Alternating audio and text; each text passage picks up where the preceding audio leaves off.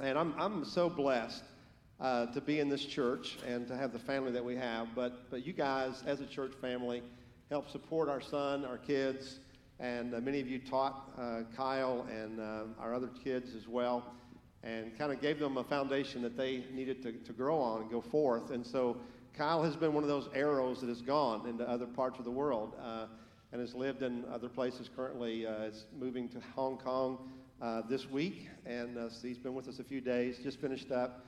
He and his wife work for the last 4 years in South Korea. So we're pretty excited about that. We've enjoyed having them in our home and visiting with them. And also wanted to share with you that Kyle and Ashley are our newest missionaries that our church will be providing for. And I say that not in terms of finances, giving them financial support, but as far as providing a mission board for them to work under. They asked if they could do that, and so we met with them, and our mission boards agreed to do that. So that is really cool.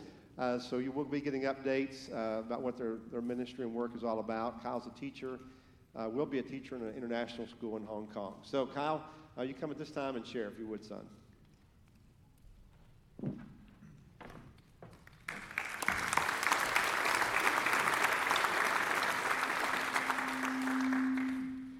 Thank you so much for having me. I would like to take a second to talk a bit about, I don't know if the Facebook video is on, so we'll just call them J and B.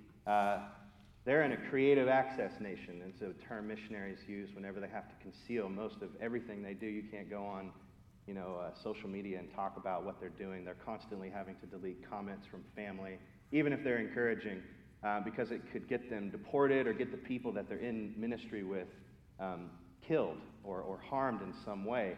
And they showed a video. We were in the same mission committee meeting, and they showed a video of an Egyptian woman who was at one of the universities where they're serving. They're not in Egypt, but where they're serving, and her family had persecuted her very severely, poured hot water on her. Her sisters won't talk to her. She's been kicked out and burned. And yet her goal is to basically evangelize her classmates. And so they're raising funds to help keep her in school because she's going to be this amazing missionary in the place where they are serving. I had a chance to interact with J and B whenever my wife and we met in Portland, Oregon at a church plant, and they happened to be out there visiting family. But he's from Louisville, of course, she's from here. And I had emailed with his father. His father is a world-renowned New Testament scholar and theologian at Southern Baptist Seminary.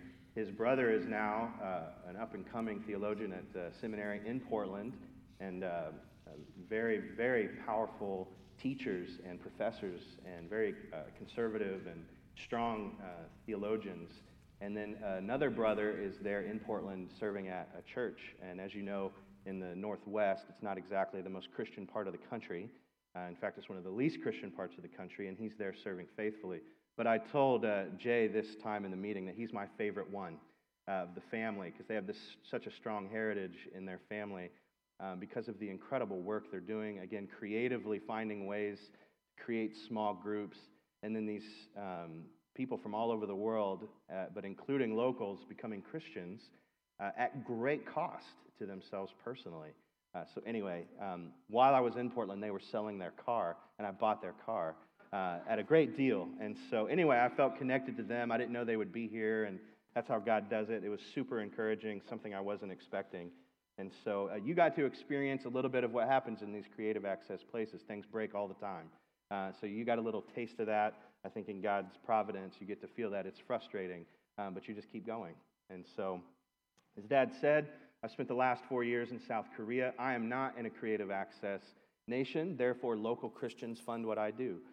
South Korean missionaries and parents and churches funded the school where I taught there.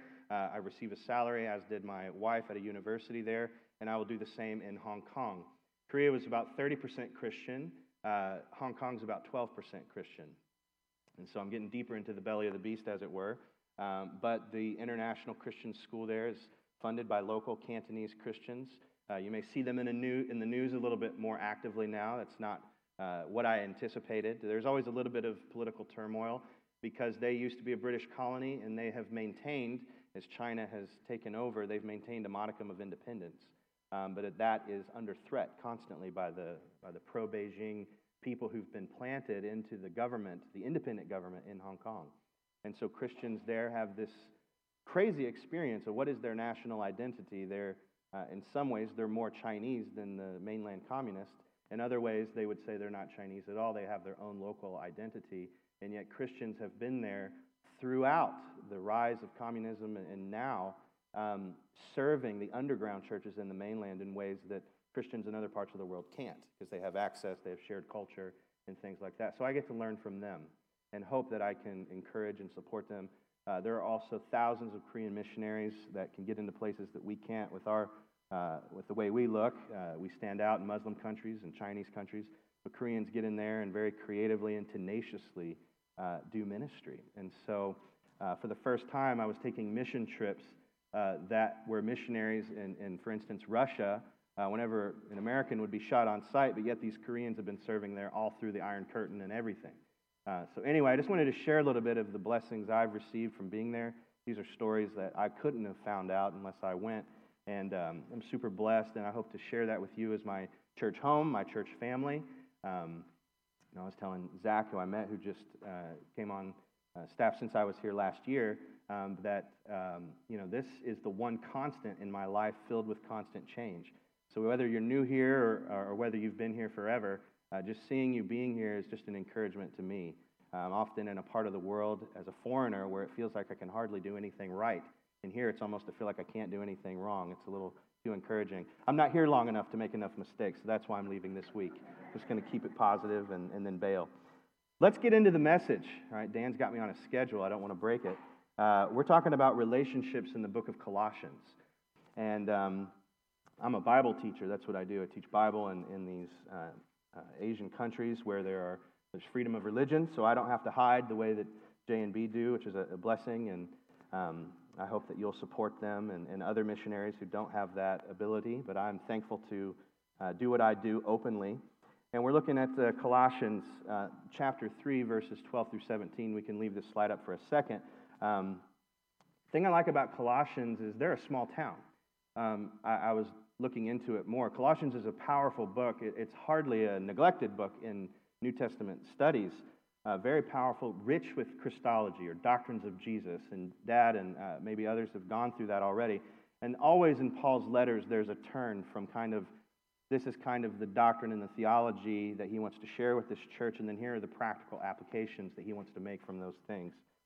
And the thing I like about the context, and as I was studying, it's so small, it's often neglected in the archaeology. They haven't done as much research and digging there because, Ephesus was a bigger city. In fact, Ephesus was kind of the Lexington to Versailles. Colossians was a little bit more like Versailles. There's a little bit more going on there. And yet Paul takes the time to write a letter to this otherwise kind of forgotten little city. It was about the time he wrote this letter, they had an earthquake, and a lot of people fled. It's not clear what the church did there at that time. And there was a person who clearly had been with Paul in Ephesus when he planted that church. His name was Epaphras, and then he goes on to his hometown, Colossae, and he starts the church there. Paul gets word of things happening in his third missionary journey. He's in prison in Rome, most likely. In about 61 AD, he writes this letter. There was a recent film, Paul the Apostle of Christ. Jim Caviezel played Luke this time. He was Jesus in the Passion. He was Luke in this movie. And I thought they did a pretty good job.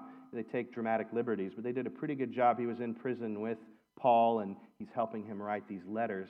And Colossians is known as one of the prison letters. Colossians, Philippians, and Philemon, and the other one escapes me right now. But he wrote this from prison, which makes it all the more powerful as we read it. And just like any small town, one of the things he wanted to talk about was their relationships. All these things about Jesus and the gospel are true about us, but what does that mean for our interpersonal relationships and our connections? As Dad shared last week, he had something to say about marriage relationships and about our sexuality, and then he takes a little bit one step out of the kind of circle of intimacy in our lives. He says, what about your coworkers, your friendships, your colleagues, your acquaintances? How are we to interact with them, particularly in the church? So with that said, let's dive into just the first verse here, Colossians 3:12. And it says, therefore, as God's chosen people, holy and dearly loved, clothe yourselves with compassion, kindness, humility, gentleness, and patience. And he's really appealing to what he's said elsewhere, like in Galatians, with the fruits of the Spirit. And he's saying, because you're chosen by God, you're God's people, you're adopted into his family. I was adopted at birth, so that always makes me feel good. But you're all adopted, if you're Christians, into God's family. And you're holy. How many of you are like, I woke up this morning and the first thing I thought about myself is, I'm holy. Thank you, God, I'm so holy. And dearly loved. Because of this, clothe yourselves with compassion, kindness, humility, gentleness, and patience. What he's saying is because you're a part of this family, this is the dress code. This is the clothes you get. I used to work at Starbucks. You got to have an apron, right? When you don the apron, it's time for work. You keep the standard of the coffee a certain way. It's kind of like that. You're on this team. You work on this in this family. This is what you wear. And there is something happening in the language of the New Testament. It's written in Greek. And I kind of finalized my sermon on a 24-hour flight. I didn't have time to simplify everything I wanted to simplify. So I've left some linguistic terms in my slides. Forgive me, but I will explain. And the kinds of things that are happening, it's the mood of a word. It's a linguistic term, and they are indicatives and imperatives. Something that is true about you and something that you were supposed to do. So let's look at a couple more verses from others of Paul's letters that help show you what I'm trying to say here. Notice he's talking about who you are and what you do and the relationship between those things. So in Philippians 2:12, it says this. This is Philippians 2:12 and 13. Therefore, my dear friends, as you have always obeyed, not only in my presence, but now much more in my absence, continue to work out your salvation with fear and trembling. Why? How? For it is God who works in you to will and to act in order to fulfill his good purposes. How do you accomplish these things? How do you accomplish this elusive holiness? Oh, God is doing the work. This is what's true about you. You're God's, so how do you act? Like what he's already doing in you. Let's look at one more, and then I'll make my final point on this. Ephesians 4:32. Again, Paul gives us an imperative. It tells us something to do, a duty. And he says, be kind and compassionate to one another, forgiving each other, just as in Christ God forgave you. How do we do it? Why do we do it? How do we forgive? How do we put on compassion and things like that? Do we just generate it from our own positive good nature? Or does it come from somewhere else? It comes from your identity. Your identity comes before your duty. So Paul, before he starts talking about relationships, he says you need to remember something, because you have conflicts, you're going to have conflicts, you're going to have your relationships under threat, and I know that none of you have any conflicts in any of your relationships, so just bear with me. But he says, how are you going to overcome that? Are you going to generate it? Or are you just going to one day wake up in a feathery mood and deal with it all? Like I think of what's the movie Office Space, where the guy is being hypnotized to help deal with his hypnotist dies, and now he's just stuck in a Hawaiian island and everything is good. Are you going to be like that? No, it doesn't work like that. How are you going to overcome the conflicts in your relationships? And as Jesus says to his disciples, be known for your love. Because in Christ, God forgave you. So when you come into a relationship conflict or whatever, you're not thinking, well, I'm just going to generate something. You receive something. I'm forgiven. That's why I forgive. Not because I just naturally forgive. I'm forgiven of the offenses that I've committed to God and hopefully to others through life, but first and foremost, to God himself. I have his mark on my soul, so I'm going to extend that love and mercy to someone else, even when they don't deserve it. My wife and I visited, I'm from Kentucky. I'm from here. I was born in Lexington.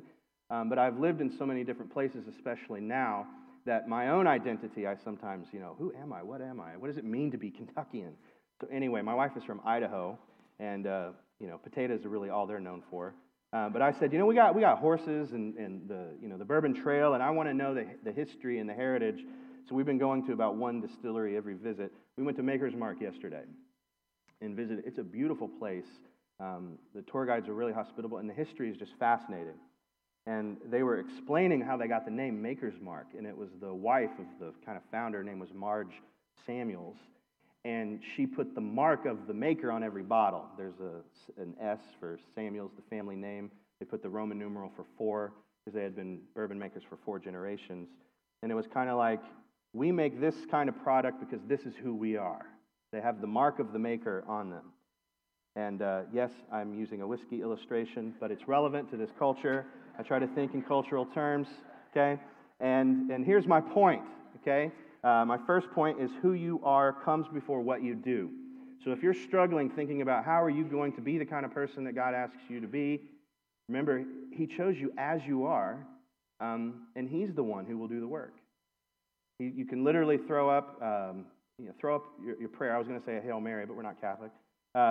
You can throw up your prayer in that situation and just be like, this isn't part of my nature, but it is part of my new nature. And so if you follow Jesus, you need to know that you have that power within you to engage those broken relationships or your own brokenness because you are a Christian. You are marked by God. That is your identity, whether you feel it all the time or not. Feelings are not the best indications of reality, even especially true in the Christian faith. If you're following Jesus, you have your faith in Him. He has given you the power. And it may be a long time, but you can engage it because He has created you, recreated you, redeemed you to be who you can be, who you should be, who you were created to be out of your brokenness. And part of that will be what Paul will then go on to talk about now, dealing with relationships. So let's look at Colossians 3, verses 13 and 14. Bear with each other and forgive one another. If any of you has a grievance against someone, forgive as the Lord forgave you. And over all these virtues put on love, which binds them together in perfect unity. And so one of the things that we have to do is remember that God's work comes before ours. God's work comes before ours. How do we forgive each other? Notice what he says, that imperative. Forgive one another. Why? Because God forgave you. This doesn't just come from nowhere. You have to feel or think about and meditate on Christ's forgiveness. I thought about this recently. As I said, I worked in Korea. I actually worked in a Korean school. It was a Korean Christian school. But I had colleagues who spoke either no or very little English. Now, I worked there for 4 years, and I, like you, am working on holiness, having not attained it yet. And there was conflicts. There was a lot of conflicts, actually. Cultural conflicts, personality conflicts. If you want to know what cross-cultural work is like, just imagine all your problems now and times them by cultural confusion. This is why a lot of missionaries don't make it. Relationships are the number one reasons missionaries will leave the field. There's a Gallup poll that I researched, a Gallup book. They do StrengthsFinder and they do all these other books. They were trying to study longevity in the workplace. The number one indication is if you have a best work friend. And if you don't, you will often find that you get a lot of turnover. You don't create a culture that builds friendships. So anyway, a few weeks ago, there was a conflict, and I caught a couple of my Korean colleagues doing something I didn't like. Now, I love them, we're friends, but there was tension there already, and I could smell blood in the water. And I was not putting on love, right? It was funny because the whole theme this semester was fruits of the Spirit, but I was slipping.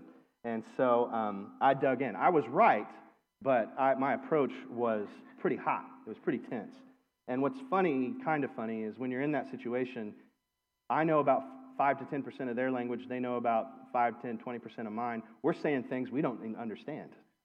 And we were going at it. But I caught him red-handed, kind of talking bad about one of our colleagues. And what's interesting, though, it has a good ending. Don't worry. What's interesting is that me and these coworkers, we genuinely love each other. I mean, 4 years working cross-culturally, you've been through the weeds. And they were all kind of feeling warm and wanting to send me off well. And even though, this fight went into the hallway. It was like the whole school. The gossip was just intense. Like, what happened? I think, Kyle must have killed her kitten or something like that. It was bad. We took it into the hallway. We were saying things we don't understand. Both of us knew that we would eventually talk about it again. We had to go to a couple classes.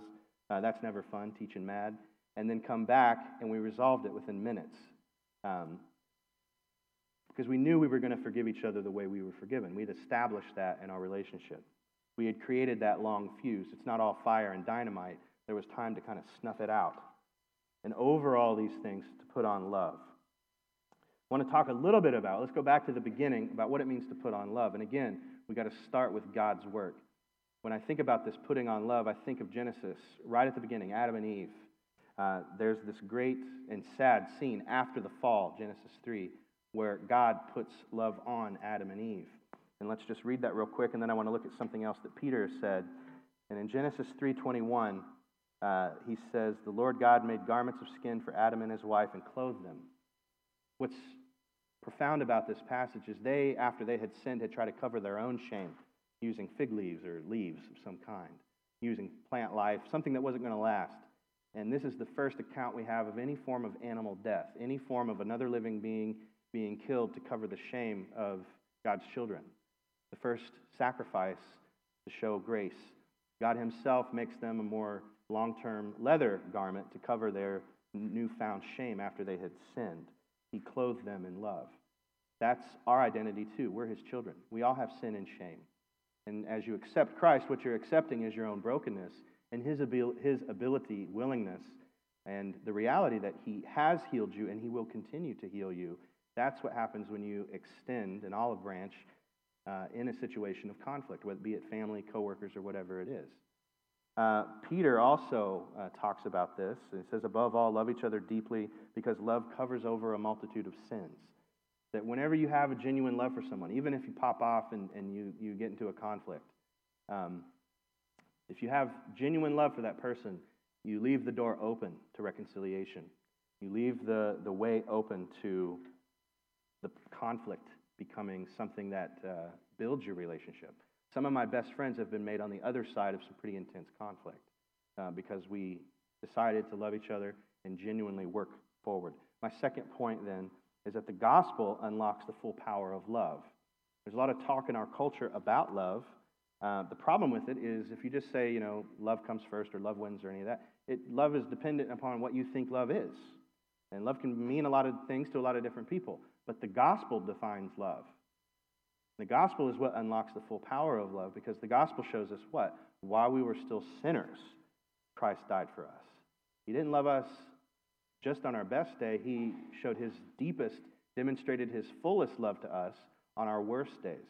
And Paul says that in Romans 5, and John says that as well in 1 John. Same word, that while we were still sinners, Christ demonstrated his love to us in this, that he died for us.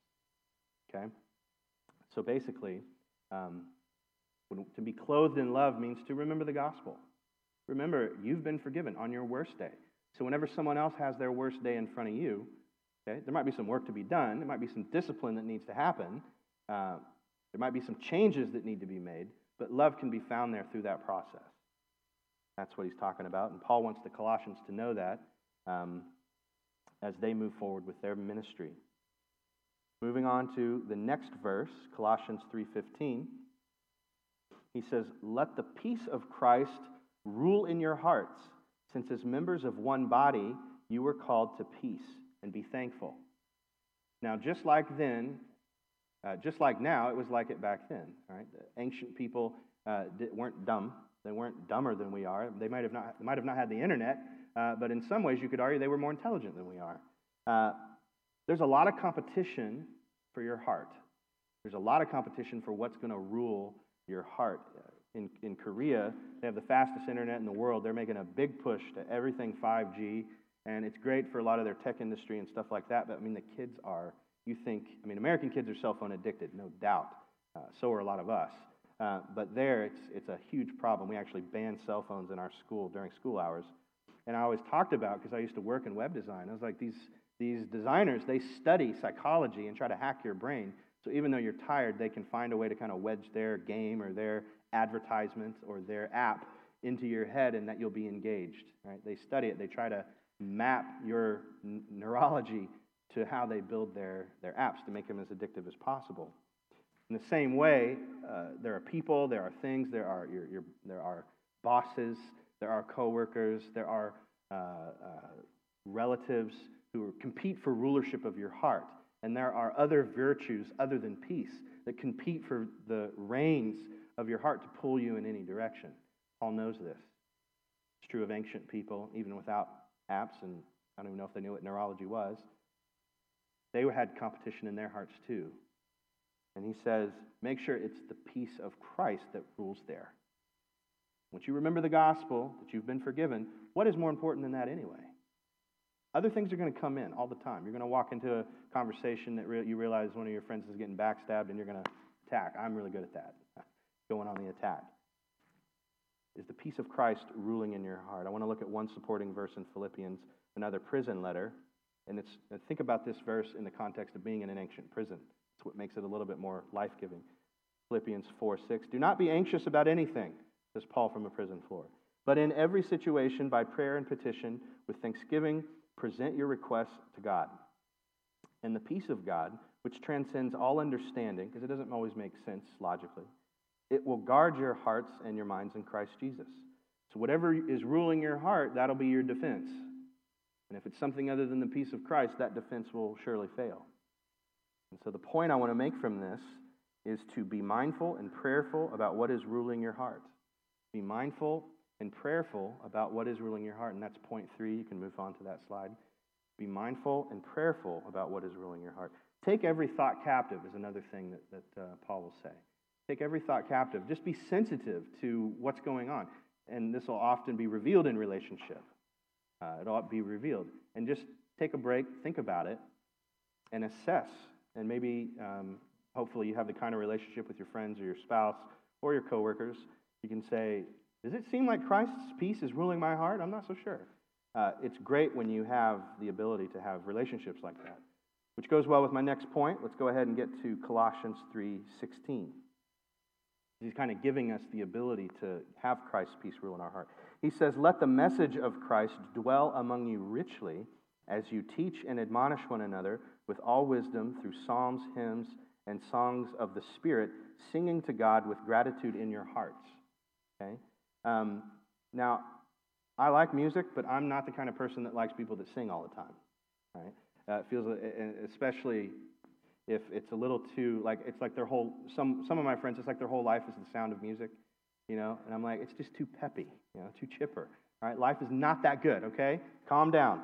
But there is a sense in which it can be appropriately done, where a person just, someone who is lighthearted, not ditzy, but lighthearted, right? Lighthearted, I want to clarify, okay? Someone who is lighthearted because the peace of Christ is ruling there, and especially believers, where you talk to them, you get underneath what's going on there, and it's the gospel's just pouring out, How can I feel this other way whenever these truths about Jesus are true of me? And it's not, I feel like sometimes people are faking it until they make it, but often, especially in the mission field, I work with a lot of missionary kids, and their parents come and visit me at PTC, flying in from India and Laos and Vietnam, and you can see it, they're in these hard situations, but the message of Christ is dwelling among them, it's driving them, right? And this got me thinking about the connection between doctrine and devotion, knowing what Jesus has done for you truly and deeply, and how that leads to your devotional life. I want to read, again, something from Paul in Ephesians, where he talks about kind of what is the social lubrication in your friendships, particularly among Christians. What do you talk about? What drives the friendship? Okay? And he says this, do not get drunk on wine, a very popular social lubricant, okay? I met some guys yesterday that were socially lubricated, which leads to debauchery. Instead, be filled with the Spirit, speaking to one another with psalms, hymns, and songs from the Spirit. Sing and make music from your heart to the Lord, always giving thanks to God the Father for everything in the name of our Lord Jesus Christ. So again, being in Korea, they actually have per capita the largest hard alcohol problem in the world. I didn't know that. Every culture has an alcohol problem. Even in the Muslim countries, they hide it because it's illegal, but they do. Even Mormon communities, believe it or not. My wife's from Idaho. There's a lot of Mormons. So every culture has a drinking problem. Korea has the worst. And what I found was, even among church people there, is the alcohol culture was tied to, and a shame culture, getting a little bit inebriated was when you could finally be friends. You could finally have enough of your defenses down to share what's really going on in your life. And it's become a very destructive thing.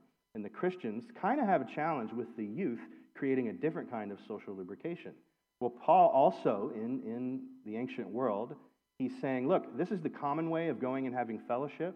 We need to create a different way, and it needs to be seasoned with the gospel and a kind of lightheartedness, not ignoring the hardships of life. I hate that, people who just won't engage in any dark part of their life, but because of the gospel's ability to bring light to all the dark places, it leads to music making. It leads to kind of there's a song in your heart. And I love the old hymns because they're deep and dark, but they're joyful, like the Psalms, right? David's not hiding anything. We know everything about that guy's life, right? Adulteries and murders and things, and he's like, God, why have you forsaken me? Jesus himself quotes that on the cross from Psalm 22. And yet what? Lord, your will be done. Your salvation has been given to me. And this is my point I want to make regarding your relationships is, point number 4, consider what fuels your friendships. Consider what fuels your fellowship. And it doesn't always have to be drinking that's the problem. Sometimes it's just kind of a neutral thing.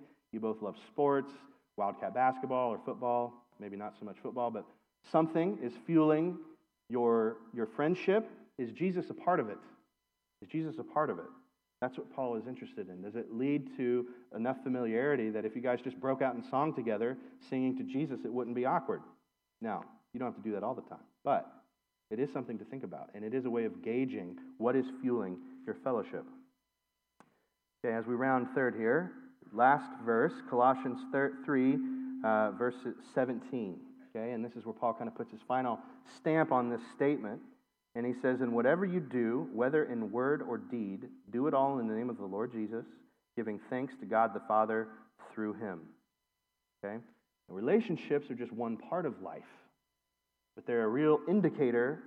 They're a real indicator for a lot of other things.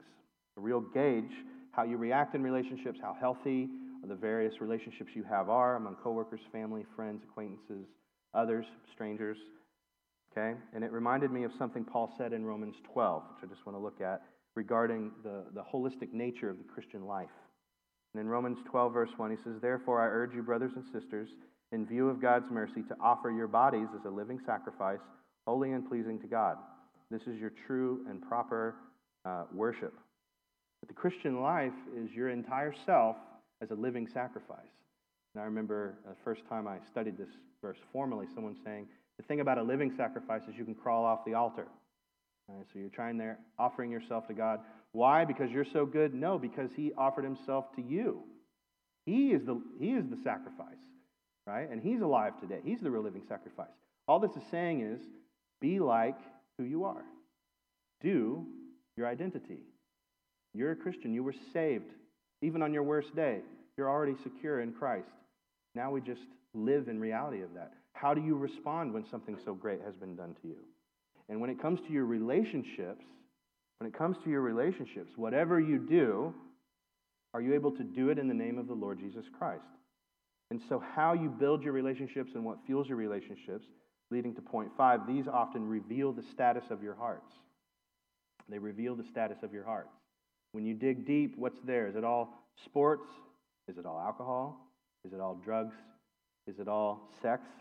Is it all vices? Or is it all the virtues, the fruits of the Spirit? Is that what comes forth and comes out of you whenever relationship conflicts happen? So it's a good gauge. Now, as we transition into a time of communion, Paul writes another letter to a group of Christians that had a lot of vices, 1 Corinthians. And one of the things he says in chapter 11 before he talks about communion is he says that some of you, when you come to the table, there are differences among you. There's conflicts. You're being inconsiderate. They were eating a whole meal, and they were kind of leaving poor people out. And he says, basically, when you come together, it's not the Lord's Supper. It's your own private supper. You haven't thought about the people around you.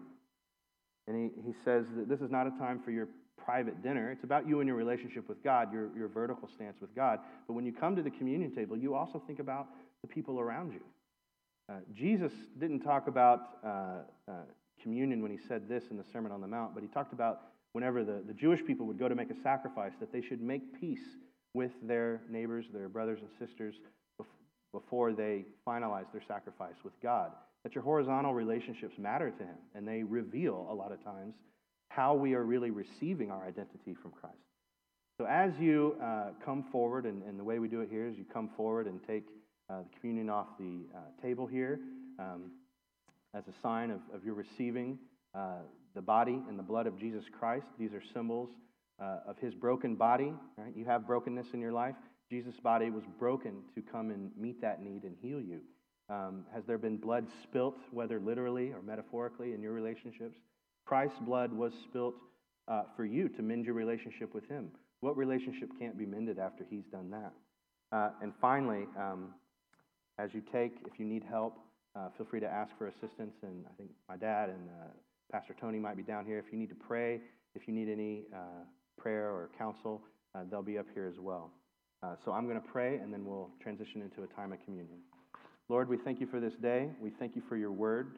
We thank you for the gospel as it empowers us, as it gives us strength, as it reveals our true identity.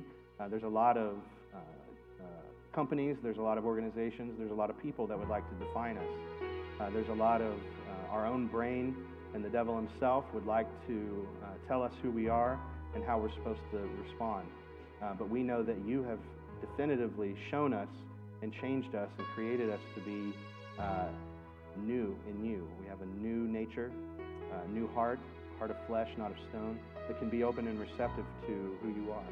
As we come and remember this time of communion that you established with your disciples, to remember essentially how you work to change us, help us who believe in you to come and partake of that and be changed, and those who don't know you to consider afresh responding to your work of the gospel to save them from sin, to restore their honor if they've lost in shame. And we thank you for these things. We pray in your Son's name. Amen.